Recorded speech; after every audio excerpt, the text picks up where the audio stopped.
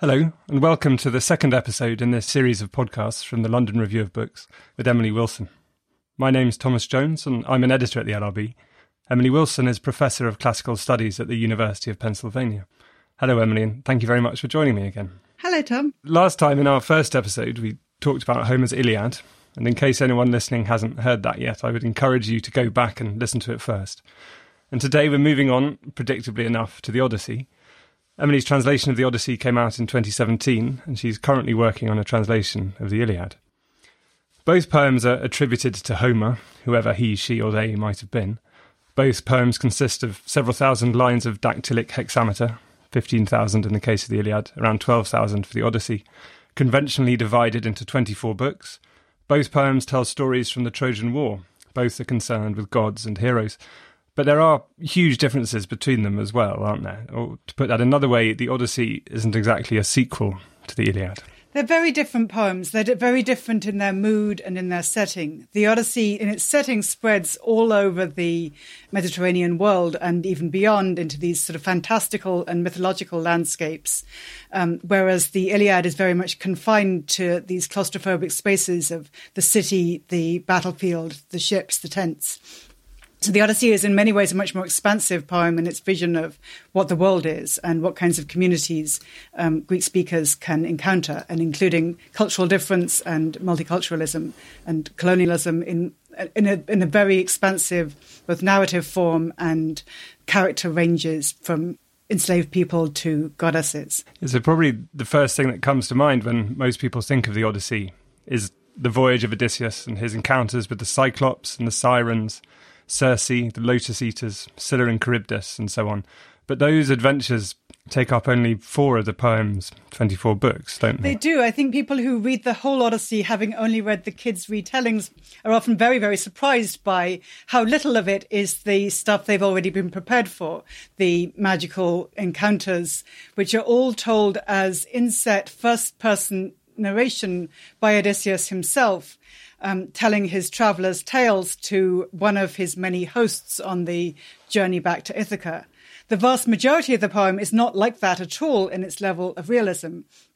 In the first 4 books, we get the journey of Odysseus' son, Telemachus, which is a kind of small and in some ways kind of futile journey to go visit his father's old war buddies and try and find out some news about his long-lost father. He doesn't find out any news and he almost gets murdered on the way back. Then we have the inset narrative of Odysseus' journeys. And then the whole of the second half of the poem is Odysseus' gradual recovering of his position back on Ithaca. So in a way, it's a very odd structure, and I think it's very interesting as a narrative structure. And it's also very interesting in what it says about what a nostos or homecoming journey really is. Very little of it is the geographical travelling, and a whole lot of it is the building or rebuilding of relationships, both with those Odysseus is going to be with in the future and also those he feels he needs to kill. And also up to point those he meets along the way, because isn't it, his journey home from Troy famously takes 10 years. It's as long as the war. There's 10 years of war, 10 years for him to get home. But something like 9 of those years, he's not actually travelling. He's with Calypso on her island. He's with the Calypso for Very 7 years and then another home. year with Circe. So 7. 8 out of the 10 years are shacked up with these wonderful goddesses. So it's not as if he's actually been shipwrecked for a full 10 years. Most of the time he's not being shipwrecked and actually living the life. Yeah, because he's introduced at the beginning of the poem. When it opens, he's Calypso's prisoner or captive, or so the goddess Athena describes him. Although it's not quite clear how captive he is. He's not exactly an unwilling captive of Calypso. Well, he is now unwilling. I mean, what we're told is that he no longer wants to be there. And that phrase, no longer, is, of course, a very resonant one, because it suggests that at some earlier point, and we don't exactly know when, he was willing to be there. But at some point when the narrative of the poem begins, despite still spending his nights and days with Calypso, he's also spending a great deal of time sitting on the beach, gazing out at the sea and longing to see even the smoke that rises from his homeland, Ithaca.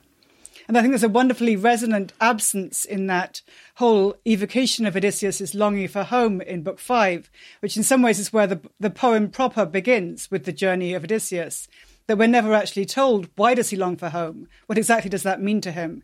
Calypso reminds him of just how, in some ways, how foolish that decision is. He's giving up the opportunity to be immortal and to stay with her forever, which is on offer.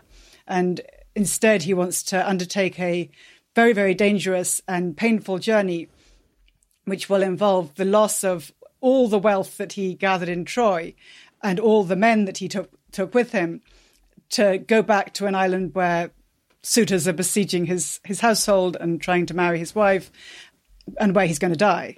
And he chooses that all the same. Yeah, so should we listen to that exchange between Calypso and Odysseus? Yes, so this is from Book 5, and the goddess is Calypso, who speaks first. The goddess queen began. Odysseus, son of Laertes, blessed by Zeus, your plans are always changing. Do you really want to go back to that home you love so much? Well then, goodbye. But if you understand how glutted you will be with suffering before you reach your home, you would stay here, with me, and be immortal, though you might still wish to see that wife you always pine for. And anyway, I know my body is better than hers is. I am taller too. Mortals can never rival the immortals in beauty. So Odysseus, with tact, said, Do not be enraged at me, great goddess. You are quite right. I know my modest wife, Penelope, could never match your beauty. She is a human. You are deathless, ageless. But even so, I want to go back home, and every day I hope that day will come. If some god strikes me on the wine-dark sea, I will endure it. By now I am used to suffering. I have gone through so much at sea and in the war. Let this come too. The sun went down and brought the darkness on. They went inside the hollow cave and took the pleasure of their love, held close together.